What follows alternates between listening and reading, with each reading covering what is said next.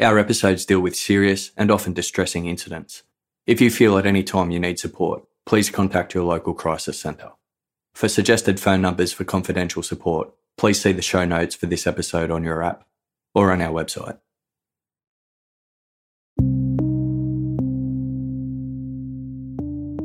On March 2, 2011, a frail-looking Steve Jobs took to the stage of an arts centre in San Francisco.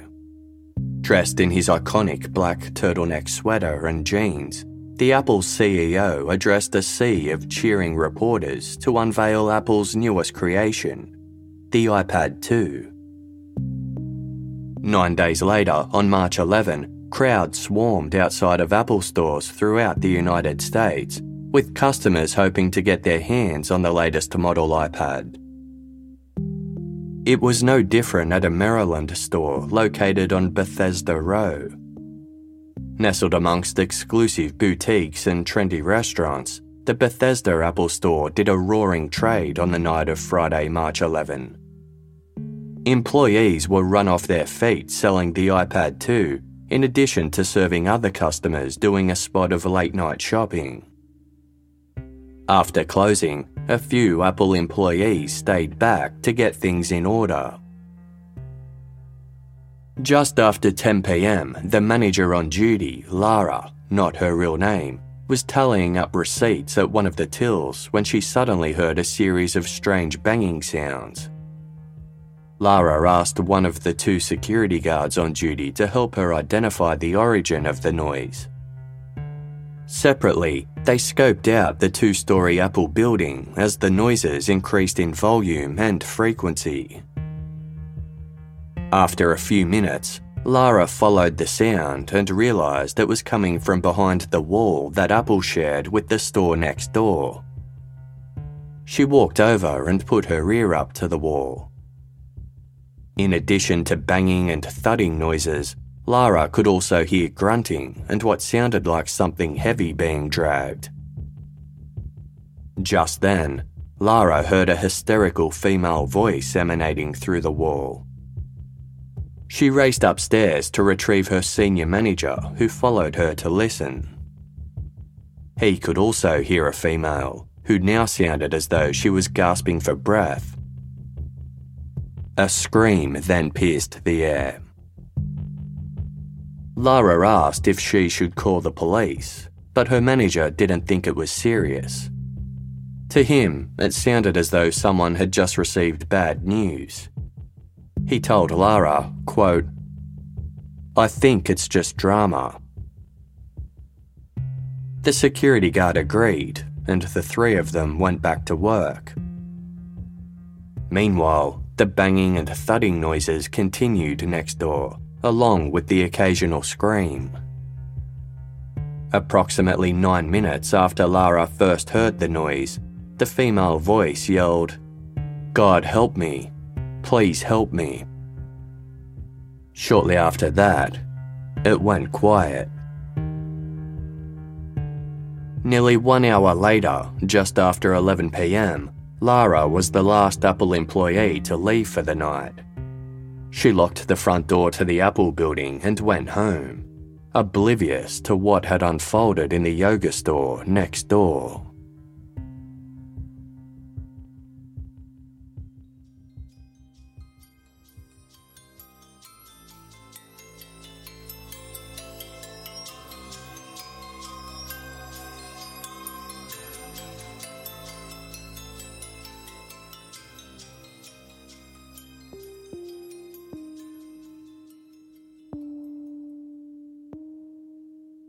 Friday, March 11, 2011 was a change of routine for Jayna, who worked as a salesperson and supervisor at the Lululemon Athletica yoga store in Bethesda. The 30-year-old didn't usually work Fridays, but she'd agreed to swap shifts with a co-worker. Given the release of the iPad 2 at the Apple store next door, Jayna knew it would be a busy evening with extra foot traffic passing by. But she was only too happy to help. Jayna had been at the yoga store for 2 years and loved working there. The muscular 5-foot 5-inch tall Jayna could be seen doing cartwheels and dancing with customers during quieter shifts, bringing with her a sense of energy and joy wherever she went. Jayna arrived at the Lululemon store 2 hours early to catch up on some personal work. She took a seat in the back of the store, opened her laptop, and put on some music. Her boyfriend, who lived in Seattle, was coming to visit her the following weekend, and Jayna wanted to make sure all her university coursework was up to date. Intelligent and determined, Jayna was completing her thesis to graduate with a master's degree in business administration and communication. Jayna was so impressed by Lululemon's business model and philosophy that she jumped at the chance to use the company as the basis of her thesis. This included writing a crisis communication plan that Lululemon staff could implement in the event of an internal emergency. The staff at the Lululemon headquarters in Vancouver, Canada, were thoroughly impressed with her plan. Once Jayna graduated, she hoped to move to Seattle with her boyfriend and then score a job at Lululemon headquarters. As Jayna worked on her laptop, she was interrupted by her co-worker, who presented her with a bottle of wine as a token of appreciation for swapping shifts. Jayna happily chatted to her and some of the other employees on duty. Exuding a positive attitude that afforded her many friends wherever she went, Jayna lived life to the fullest. It was this mindset that made her the perfect employee for Lululemon. She abided by one of the popular motivational quotes often seen advertised throughout Lululemon stores: "To live every day as if it was your last." 28-year-old Brittany Norwood was also having a lovely Friday. She spent the morning at a yoga class before meeting a friend for lunch. Afterwards, she and her friend got their nails done, and Brittany then rushed to Lululemon, making it just on time to start her 3 p.m. shift. Brittany had only been at the Bethesda location for a few weeks, having transferred from another Lululemon store, but so far she was enjoying it. Described as having a wide smile, welcoming nature, and good sense of humour, she was quick to make friends. Like Jayna, Brittany was also a determined woman. She had previously managed VIP guests at a local intercontinental hotel, but had taken a considerable pay cut for the opportunity to work for Lululemon. Her goal was to use the yoga store as a stepping stone to her dream career of becoming a personal trainer and opening her own gym. As Brittany arrived at work that Friday, she was closer to realising her dream than ever before, having secured a job interview at the local gym the following week. Friday nights were typically busy for the Lululemon store, and 3 salespeople were usually rostered on. However, one employee had called in sick and nobody was available to cover for her, leaving Jayna and Brittany to hold down the fort on their own. They didn't mind, as they felt confident they could handle the workload. As the queue of people waiting to enter the Apple store next door increased, it remained busy at the yoga store. The line at Apple was still out the door when Lululemon closed at 9 p.m. Jayna and Brittany completed the closing protocol for the store. As the more senior of the two, Jayna then switched off the lights, set the alarm, and locked the door. At 9:45 p.m, the women said their goodbyes and went their separate ways.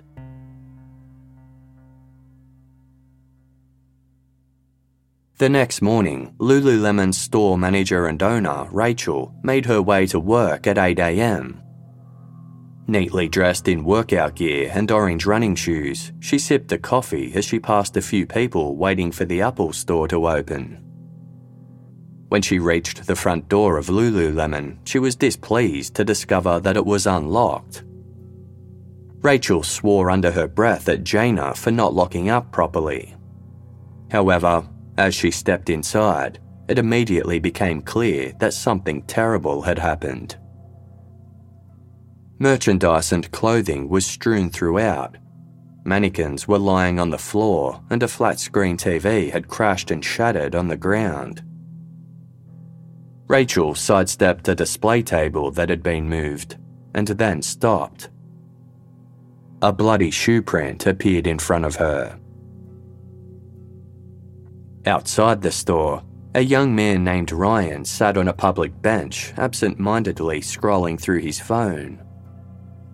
He had missed out on an iPad 2 the night before and had arrived at the Apple store early to ensure he didn't go home empty-handed. Ryan looked up as Rachel made a hasty exit out of Lululemon on her phone to the police. She asked Ryan if he had seen anyone enter or leave Lululemon that morning. He hadn't, but volunteered to check inside the store while they waited for police to arrive. Ryan made his way past the clothing racks and to the change rooms, where the bloody shoe prints increased. Following their trail, he called out. There was no response. After walking through a half door at the back of the store, Ryan came to another door that led to a rear hallway and emergency exit. A large pool of blood had seeped underneath the door. Ryan tried to push it open, but there was something heavy on the other side. Forcing it open just enough to stick his head through, Ryan discovered the body of a woman propped up against the door, laying face down on the blood-drenched ground. Blood was splattered high up the walls. A length of rope was tied around the woman's neck, and a red toolbox sat on her back, with multiple blood-soaked tools surrounding her body. Panicked, Ryan made his way back outside. On his way, he passed 2 staff bathrooms that he hadn't noticed on his way in. A pair of legs protruded from one of the doorways, tightly bound at the ankles by zip ties. It was the body of another woman, lying on her back with her wrists bound above her head. She was covered in wounds to her face and upper body, with blood coating her clothes. The black yoga pants she was wearing had been ripped open at the crotch, and a large white rock the size of a baseball lay beside her in a pool of blood. Within minutes, 2 officers arrived and made their way to the rear hallway. Once they'd established that the perpetrator was no longer in the store, one of the officers assessed the woman lying in the back hallway. It was Jayna Murray. It appeared she had been deceased for some time.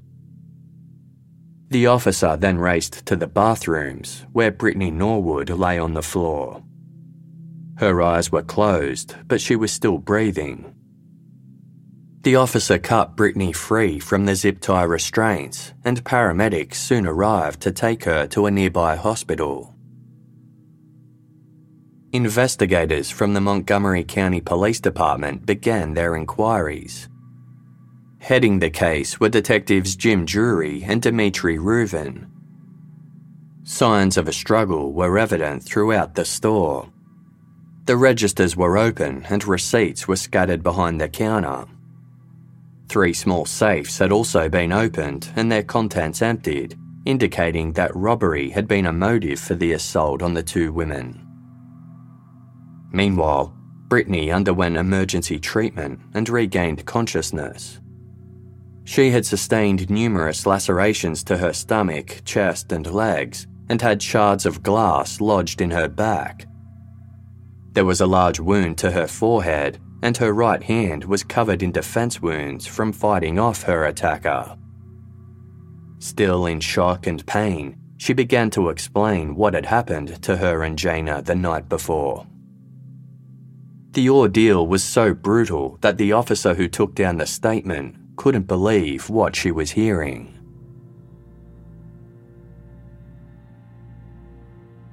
At 9:45 p.m, Jayna closed up the store and the women went their separate ways. As Brittany walked to the nearby subway, she realised she'd left her wallet behind. She didn't have keys to the store, so she called Jayna to explain the situation. Coincidentally, Jayna had also accidentally left her laptop behind, so she told Brittany she would meet her back at the store to retrieve their belongings. They both arrived at Lululemon just after 10 p.m. Jayna opened the door and deactivated the security alarm, but Brittany couldn't find her wallet anywhere. The two women searched the rear of the store for about 10 minutes before giving up. Jayna gave Brittany her Metro travel card so she could get home and promised she would look for the wallet again in the morning. Just then, they realised they'd forgotten to lock the front door behind them when they came inside. A man dressed head to toe in black clothing, including gloves, a hoodie and a ski mask, snuck out from behind a clothing rack. He hit Jayna over the back of the head with a metal bar. Suddenly, another man clad in the same attire appeared from a different clothing rack and grabbed Brittany by the hair. He began cutting her with a sharp object, warning that he'd slit her throat if she said a word. The other man took Jayna to the rear hallway, while Brittany's attacker dragged her to the bathroom. He yelled racial slurs at Brittany and called her a, quote, dirty slut. He threw her to the ground and slit open her yoga pants at the crotch. Brittany sobbed as she recounted the brutal rape that followed, which included the use of a coat hanger from the store that had serrated edges to keep the garments in position. At one point, the attacker hit Brittany on the head with a hard object, presumably the large rock found by her body, causing her to drift in and out of consciousness while the assault continued. All of a sudden, Brittany's attacker demanded she be quiet. Brittany listened closely and could hear voices coming from the Apple store next door. She prayed that someone would intervene and rescue her, but nothing happened. When the voices died down, the masked man pulled Brittany to her feet and ordered her to open the cash registers and safes. As she complied, Brittany could hear Jayna screaming from the rear of the store.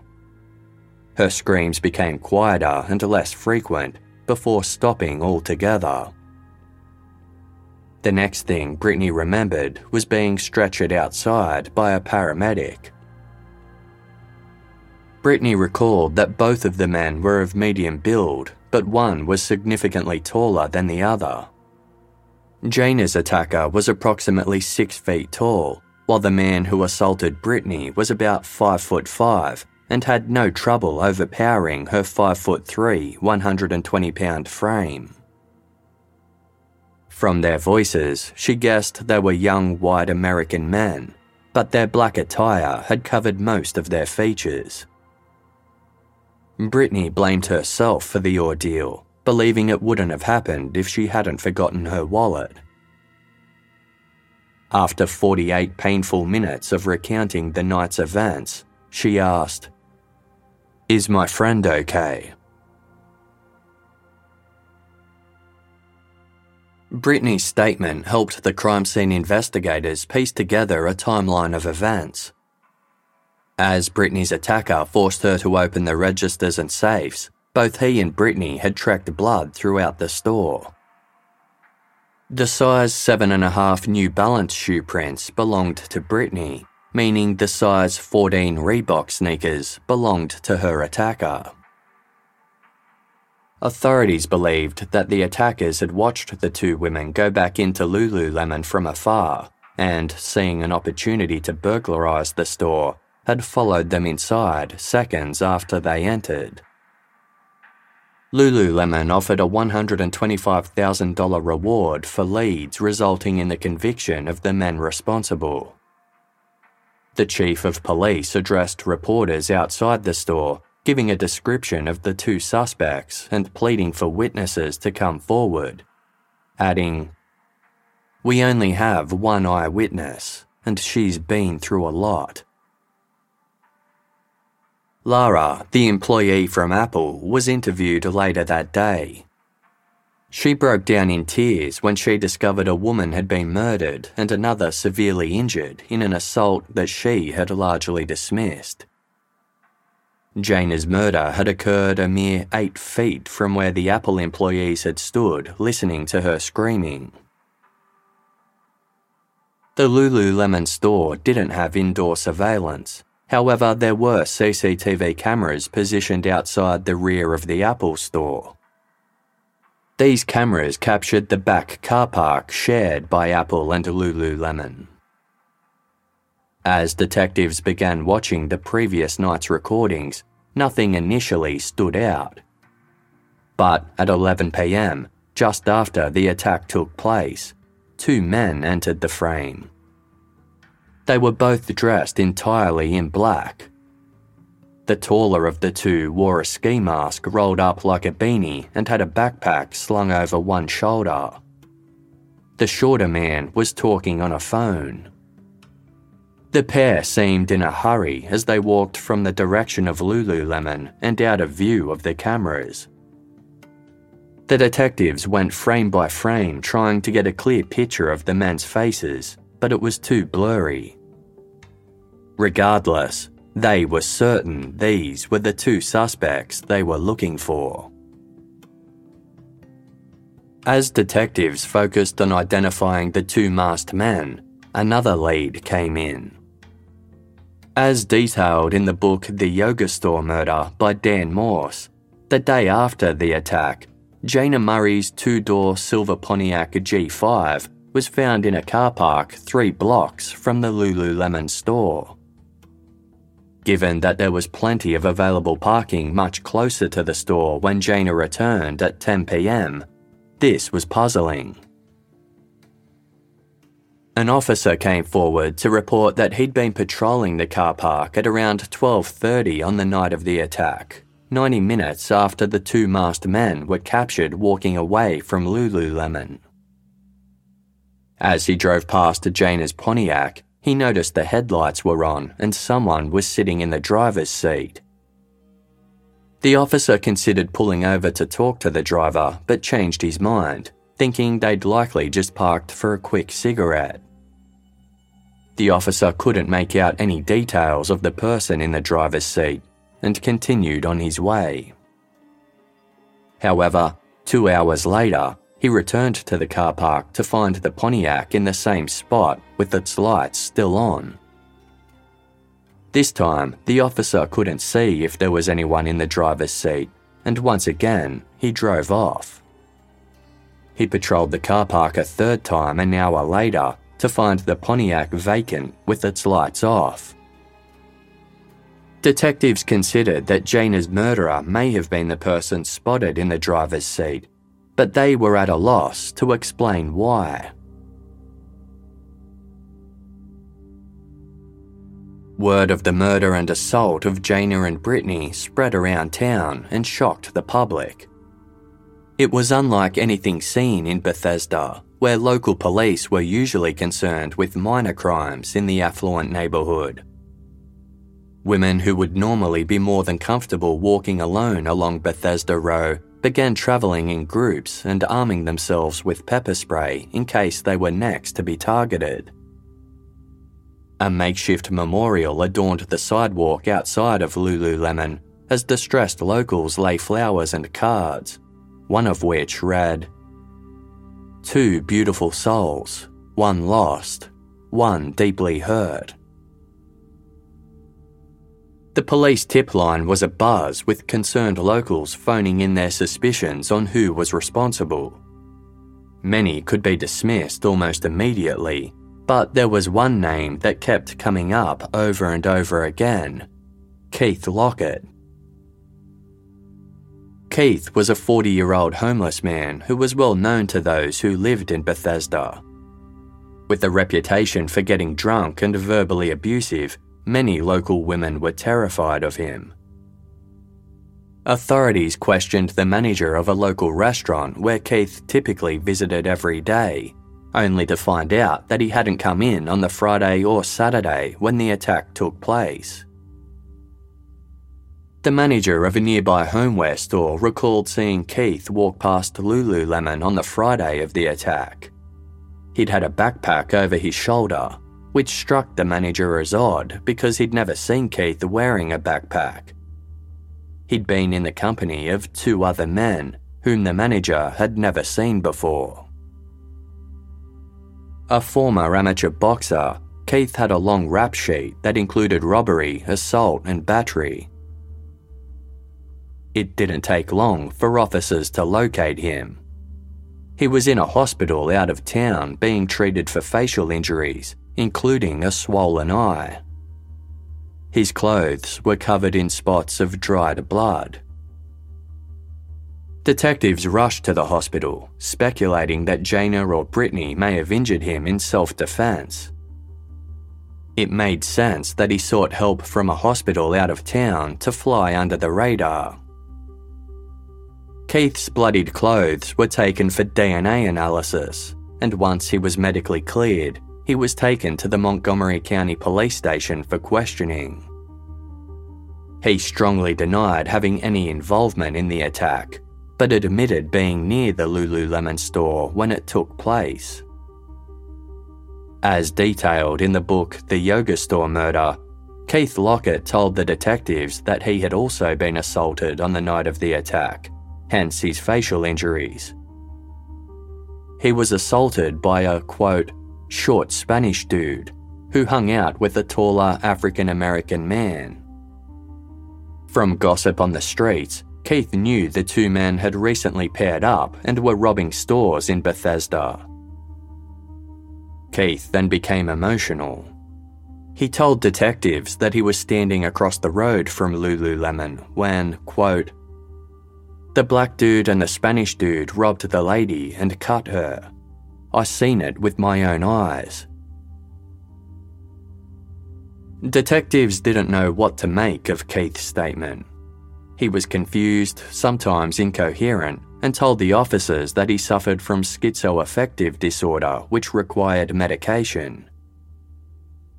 Over the course of the interview, Keith's story changed multiple times, and he later claimed to have seen a gang of young teens riding skateboards out of the store.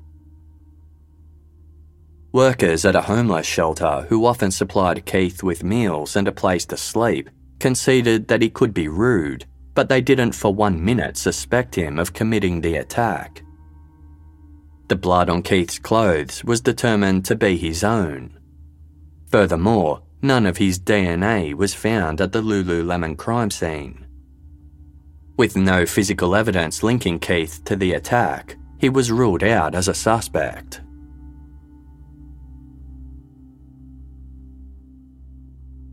Meanwhile, the medical examiner working on Jayna's autopsy assumed that she'd been a victim of a motor vehicle or bicycle accident, given that her face and scalp were covered in so many bruises, lacerations, and wounds. Jayna's face was so disfigured by various injuries that her features were unrecognisable. Lacerations on her face continued to her torso and back and ranged in size from nearly pinprick to 4 inches. The crotch of Jayna's leggings had been slashed, and an area of blood suggested to the medical examiner that, like Brittany, Jayna had also been sexually assaulted. Fibres of rope found in Jayna's clenched hands matched the piece of rope tied around her neck, indicating that she had struggled to free herself. However, her death wasn't caused by strangulation, but from a 1-inch stab wound sustained at the base of her skull. Presumably caused by a knife, the stabbing had severed her brainstem.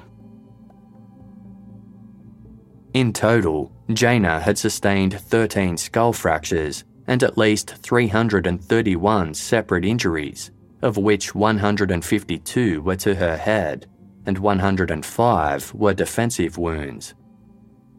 Jayna was a chronic nail biter, and even though she had fought hard against her attacker, her nails were too short to have collected any DNA from her perpetrator. Jayna's wounds had been caused by various objects which had been taken from in the store and many from the toolbox that had rested on her back. These items included a wrench, a foot-long metal bar, a metal display hook, a hammer, a box cutter, a Buddha statue, and an X-Acto knife, all of which were found around Jayna's body. By the evening of Monday, March 14, 3 days after the attack, Brittany had been released from hospital and was resting up at home. Her parents had flown in from across the country, and she was surrounded by her 8 siblings, whom she was extremely close to and who dropped everything to support her.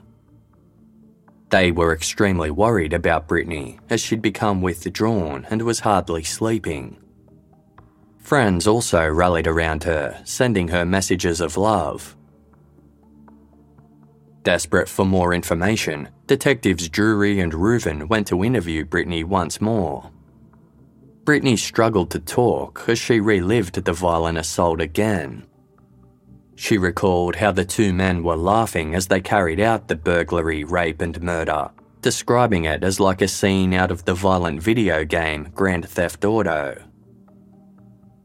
Brittany paused. There was something she had been keeping to herself out of sheer terror that the masked perpetrators would return.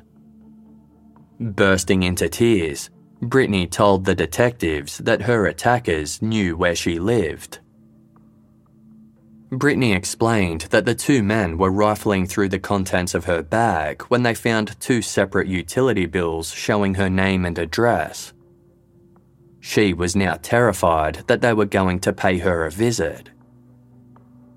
The detectives reassured the Norwoods that it was highly unlikely her perpetrators would return, but warned them to be on the lookout for any suspicious behaviour from people in the street.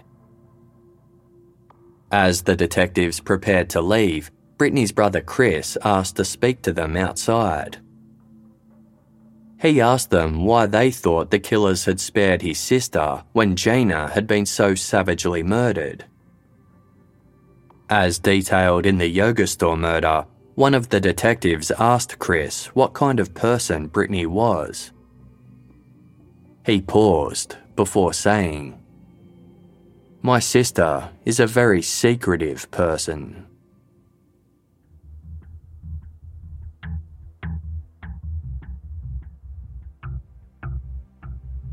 On the same day that Brittany was being interviewed at her home by detectives, Sergeant Craig Wittenberger entered the Lululemon store to continue his investigation. One detail continued to plague him. Why were only Brittany's shoe prints and one other pair found in the store when there were 2 masked men involved in the assault? Furthermore, why were there no bloody shoe prints outside the store, either at the front or back entrance? As Sergeant Wittenberger re-examined the front of the store, he noticed a table had been pushed up against the wall in all the commotion. When he slid it back, he found that the table had drawers underneath. Opening one, he pulled out a pair of shoes, men's Reebok size 14 sneakers. Their tread was an exact match to the larger bloody shoe prints left in the store.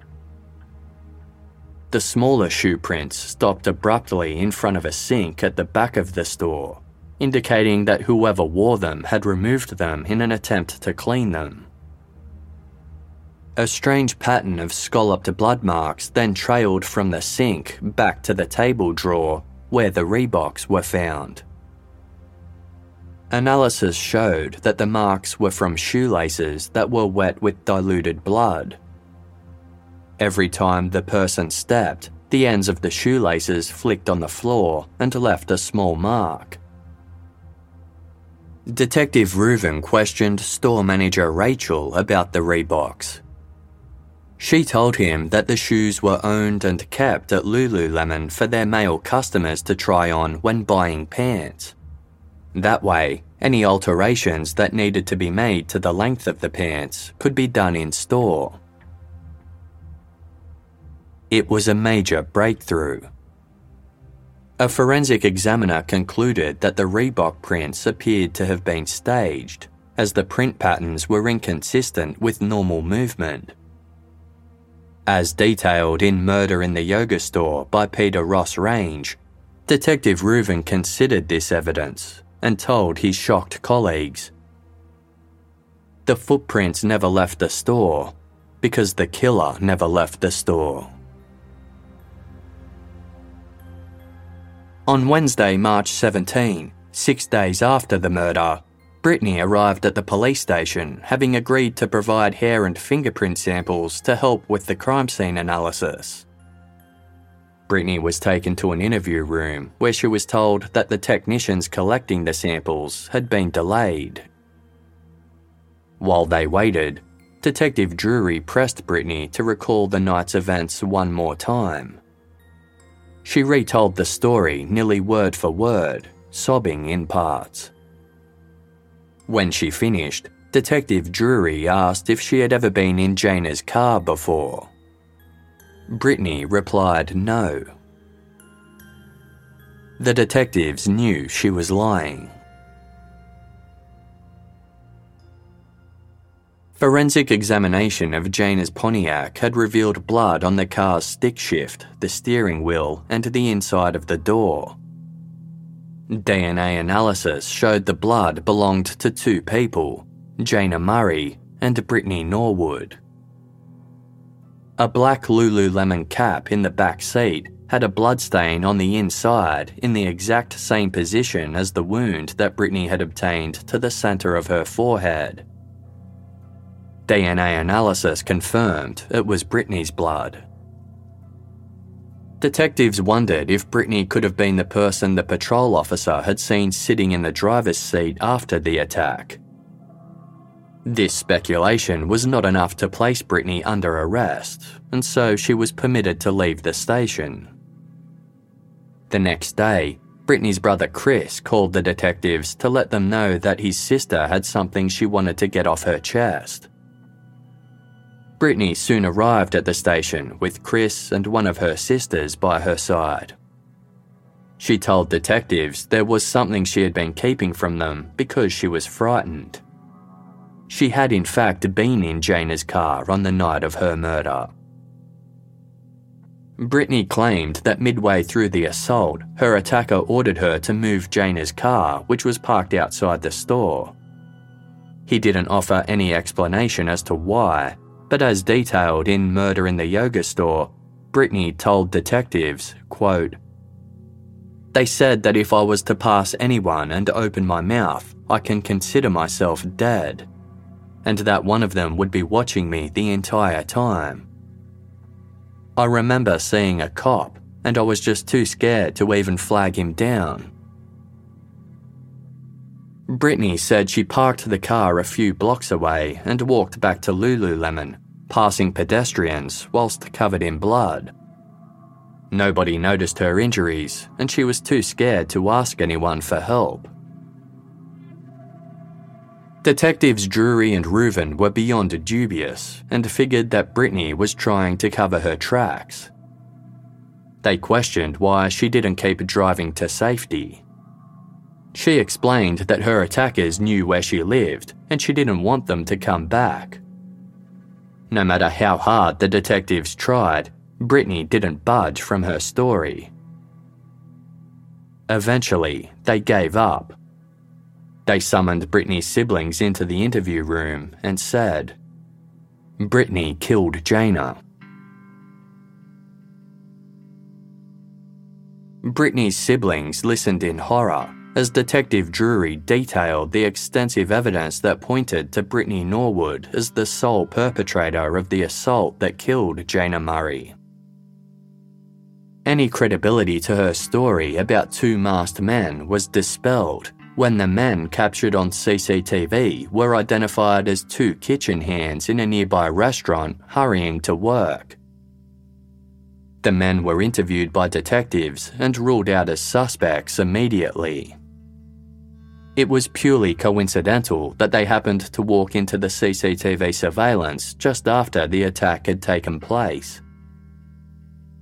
The week of forensic investigations into the store had provided ample evidence that pointed to Brittany's guilt, with the analysis of Jayna's car being the final piece of the puzzle. Further interviews with the Apple employees who heard noises coming from the Lululemon store revealed they heard not one but two female voices on the night of the attack. They seemed to be arguing loudly before the screaming began. Just before one of the women could be heard yelling, "God help me," another female voice was heard screaming, "Talk to me. Don't do this. What's going on?" From the very beginning, even Brittany's brother Chris had found it strange that Jayna had received such brutal injuries, while Brittany had received superficial injuries that only required a short stay in hospital. Brittany tried to explain this to detectives, saying that she had been spared from the brunt of the attack because her rapist said she was, quote, "fun to fuck." However, Brittany was examined by a nurse trained in treating victims of sexual assault. She found there were no clinical signs that Brittany had been raped, nor any physical injuries that would be expected following a rough sexual assault with a coat hanger. There were also no traces of semen found at the scene. Even though Jayna's pants had been slit, she hadn't been sexually assaulted either. The area of blood near her genitals was actually pooling from another wound on her body. In her original statement to detectives, Brittany claimed she had not been near Jayna's body once the two had been separated. However, 3 days after the attack, Brittany provided another statement in which she claimed to have just remembered that her attacker had pushed her onto Jayna's bleeding body in an effort to psychologically torture her. Detectives believed Brittany had made up this story to explain why traces of her blood were found on Jayna's body. It was determined that all of the injuries Brittany sustained could have been self-inflicted. The lacerations to her upper back were only in positions that someone could reach with their own hands. They were all superficial and uniform in depth and appearance, indicating Brittany hadn't struggled when they were being inflicted. Brittany had claimed she'd been cut with various instruments while she had her clothes on. However, there were no lacerations in any of her clothing. When Brittany was found, her hands were zip-locked together high above her head. There was no reason for this, as she could have lowered her arms any time. It seemed to detectives that she was putting on a show. Analysis of the zip ties used to restrain her wrists and ankles revealed bite marks and DNA where Brittany had used her teeth to secure them herself. A 2-inch laceration between Brittany's right thumb and forefinger was originally labelled a defensive wound caused by a knife. However, analysis of the laceration indicated it had been caused by a knife slipping in Brittany's hand as she stabbed Jayna and lost her grip. Because the attack on Jayna had been so brutal and left her face so disfigured, it pointed to someone who knew Jayna and had immense feelings of hatred towards her, not a random burglar. It begged the ultimate question. Why would Brittany murder Jayna?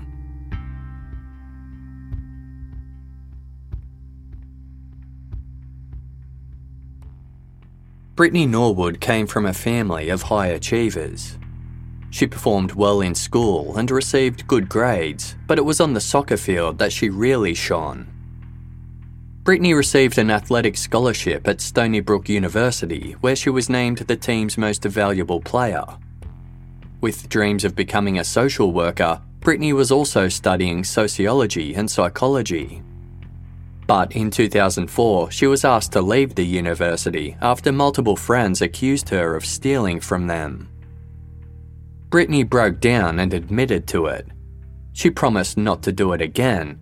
However, she didn't stay true to her word. She later stole $300 from one of her sister's purses during a family gathering, although she wholeheartedly denied doing so.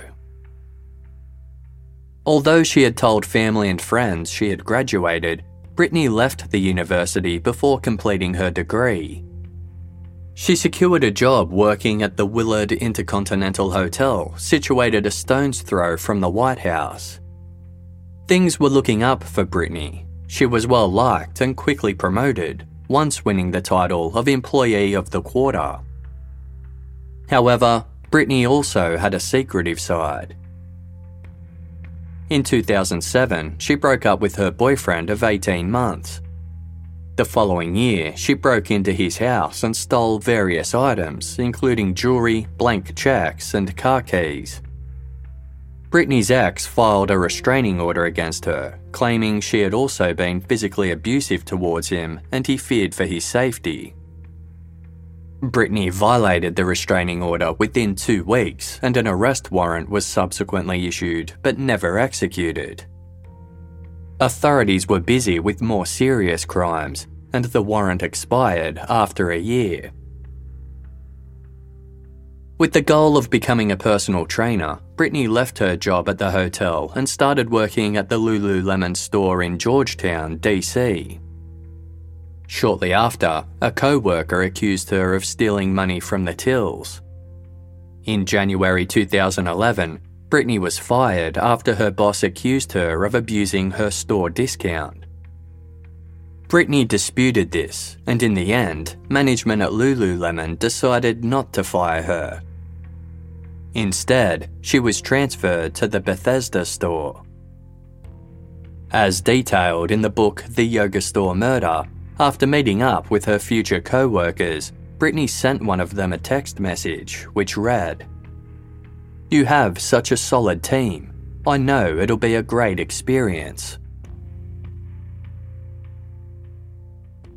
Over the coming weeks, several employees at the Bethesda store noticed that certain items were missing.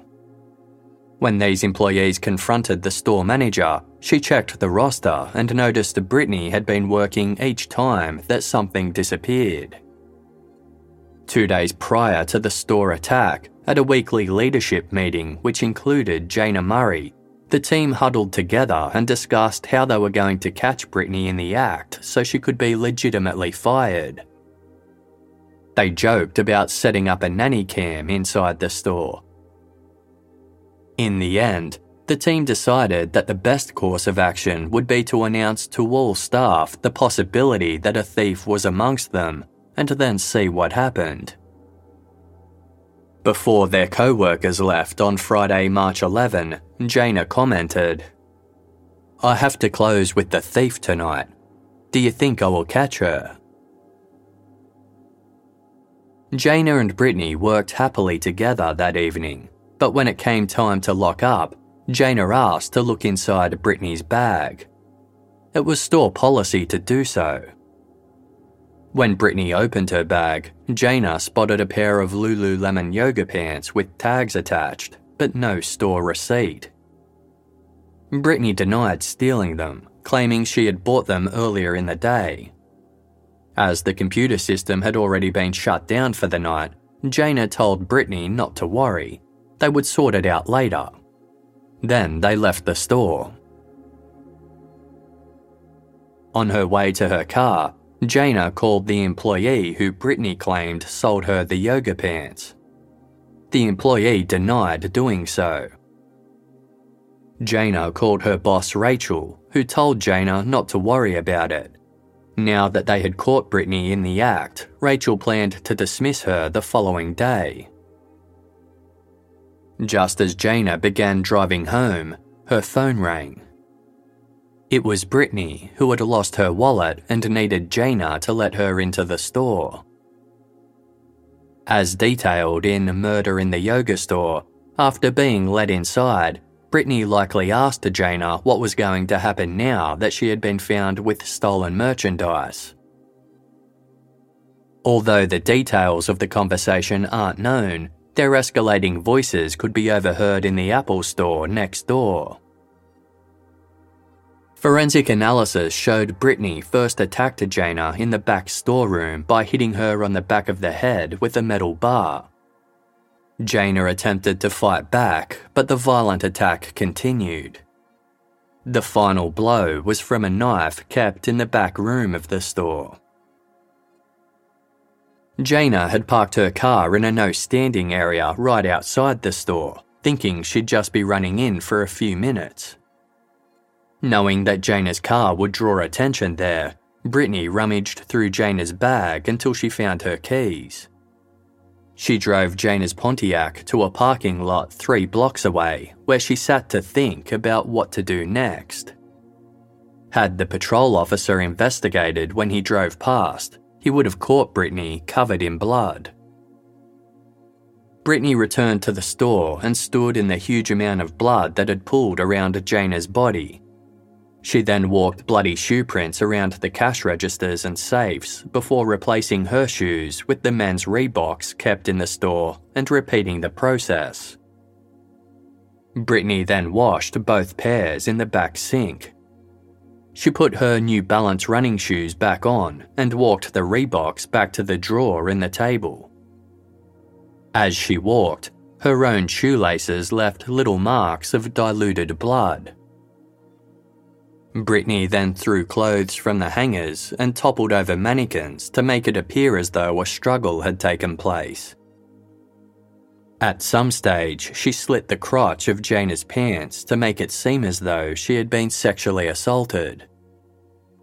With the scene complete, Brittany then inflicted several cuts to her own body, cut open the crotch to her yoga pants, restrained her hands and feet, and lay on the bathroom floor.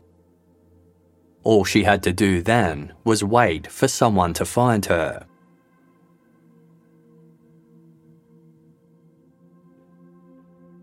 Brittany's brother and sister sat in shock as Detective Drury listed the evidence pointing to Brittany's guilt. They did not believe she could unleash such a brutal assault resulting in murder over a pair of stolen yoga pants. Detective Drury was upset for the Norwood family as he considered them lovely and cooperative people. Brittany's father had even invited him to go fishing once the investigation was over. The detective himself struggled to come to terms with Brittany's guilt, telling her family, quote, "I did not want to believe it at first. I did not want to believe it." On Friday, March 18, 1 week to the day since the attack, Brittany was arrested for first-degree murder.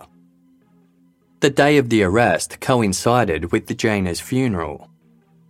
Over 200 people gathered to say goodbye to Jayna, including the founder and CEO of Lululemon. As Jayna's parents drove to the chapel, they received a call from detectives informing them they had made an arrest. They were horrified to learn the person who killed their daughter was Brittany Norwood. Following Brittany's arrest, the state prosecutor met with Jayna's family to see if they would accept a plea deal instead of going to trial. The plea bargain entailed that Brittany would serve 15 years of her sentence and then become eligible for parole. Jayna's family refused to accept this, and a trial date was announced. 10 days before the trial, the judge dealt a blow to the prosecution. They would not be allowed to give evidence regarding the telephone conversations between Jayna and Rachel just prior to the murder, in which Jayna told her boss she had caught Brittany stealing. Classified as hearsay, this ruling was critical, as it meant that the prosecution could not argue a motive for Jayna's murder. Brittany's trial began on October 24, 2011 in the Montgomery County Circuit Court in Rockville, Maryland. Over 200 exhibits and 25 witnesses were called, including the Apple Store employees who recounted hearing Jayna's cries for help. The prosecutor conceded that Brittany had played her part very well. He admitted that had she discarded the men's Reebok shoes instead of returning them to the drawer and left Jayna's car parked in its original location, Brittany may have gotten away with murder. In his opening statement, Brittany's defense attorney stunned the jury and onlookers when he cut straight to the point and admitted Brittany's guilt, saying, "There was a horrific fight, and during that fight, Brittany Norwood lost it. Jayna was killed by Brittany." There was no point in maintaining her innocence. The evidence against her was too overwhelming. Rather, Brittany was seeking to be convicted for second-degree murder instead of first. On November 2, 2011, the jury deliberated for only 21 minutes before finding Brittany Norwood guilty for the first-degree murder of Jayna Murray. As both families cried at the verdict, Brittany remained still and silent, showing no emotion. Less than 24 hours later, Jayna's parents went shopping at the Bethesda Lululemon store that had since reopened following their daughter's murder. Her father David told CBS that there was an important reason for their visit, saying, "Nothing will start until we pass the first day of the new normal we're searching for, so this was the appropriate location." Jayna's mother added, "We have always had Lululemon gifts under the tree for Christmas, and we decided this year was not going to be any different."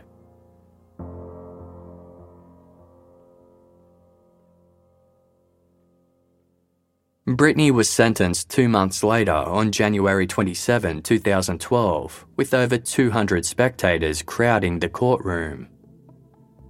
Jayna's family spoke openly about the impact that her murder had on their lives, with her brother Hugh saying, "March 12, 2011 was my family's September 11, 2001. Nothing will ever be normal. Nothing will ever be the same." Jayna's brother Dirk said that he and his 2 sons draw pictures and we write notes and we burn them so they can rise in the smoke up to heaven. Jayna's murder had a profound impact on his 2 young boys, and he told the courtroom that instead of checking the closet for boogeymen before bed, they check for Brittany Norwood. Brittany finally broke the silence that she'd maintained for the entire trial, begging for mercy and a chance of parole. In tears, she said, "For the Murray family, what do I say when your daughter's gone and I'm the one convicted of her murder? I know what I say today won't take the pain away over the loss of Jayna. I hope for the Murray family, someday you'll be able to find forgiveness in your heart. I am truly sorry." To illustrate the horrific nature of the assault and murder committed by Brittany, an emotional judge told the courtroom that one night he went home and banged his fist against a table 300 times. This was to mimic the hand movements of Brittany as she attacked Jayna. It took him over 8 minutes. He told Brittany, "You mutilated this woman, and with every blow you had a chance to think about what you were doing. You revelled in the gore, and the lies that you told afterward were incredible. You're one hell of a liar, ma'am." Addressing the families, the judge was overcome with emotion as he said, "We don't pick our families, but frankly, if I had to pick a family, I'd want either the Norwoods or the Murrays." Brittany was then sentenced to life imprisonment without the possibility of parole. Jayna's family clapped and cheered as the sentence was read out. Outside of the courtroom, Jayna's father said the apology from Brittany was too little too late, and just a last-ditch effort to have her sentence reduced. Brittany appealed her conviction on the grounds that her initial interviews with detectives should have been omitted from the trial as she hadn't been read her Miranda rights. The appeals judge dismissed this, saying that Brittany was initially interviewed as a victim, not a suspect. Jayna's murder continued to impact staff at the Apple store next door, with manager Lara relocating to another store. The security guard who was on duty the night of the murder felt immensely sad about his role in the night's events. Having previously worked in rough neighbourhoods, it never crossed his mind that something more than an argument between two people was happening in the yoga store. Had he been working in a more dangerous location, he would have acted on the noise. Jayna's brother Hugh was serving in the military at the time of the murder and had left Iraq to be with his family in the wake of the crime. When he returned to Iraq several weeks later, a parcel was waiting for him. It was from Jayna, who had mailed it shortly before she was killed. As detailed in the yoga store murder, Hugh opened it hesitantly, aware that it would be the final communication he would ever have with his sister. Jayna had sent him a running cap with a greeting card that listed things that didn't work on their own: chips without dip, macaroni without cheese, me without you. Inside, she had signed off, "Take care and be safe. Love you and miss you. Jayna." In the wake of Jayna's murder, a stained glass window was erected over the doorway to the main entrance of the Bethesda Lululemon store in her memory. The colourful mosaic featured the word love emblazoned in red cursive script. It became a local landmark known throughout town as the Love Window. In December 2017, the Lululemon store relocated to another vacant lot on Bethesda Row. Unable to keep the stained glass window, Lululemon shipped it to Jayna's brother Hugh, who told NBC Washington, "It means a lot to us as it represents Jayna. We definitely wanted to preserve that and have it in our home." As a means of preserving Jayna's memory and the impact she had to those who knew her, Jayna's family started the Jayna Troxell Murray Foundation. Still in existence, this foundation provides scholarships to those in financial need, with the hope that recipients will be afforded the same opportunities that Jayna had to succeed in life. Jayna's memory lives on in a video she posted to YouTube 3 months before she was murdered.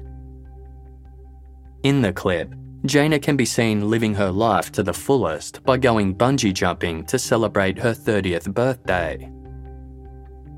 The video is accompanied by the song Learning to Fly by Tom Petty and shows Jayna as she and her family would want her to be remembered, full of energy, joy, and positivity.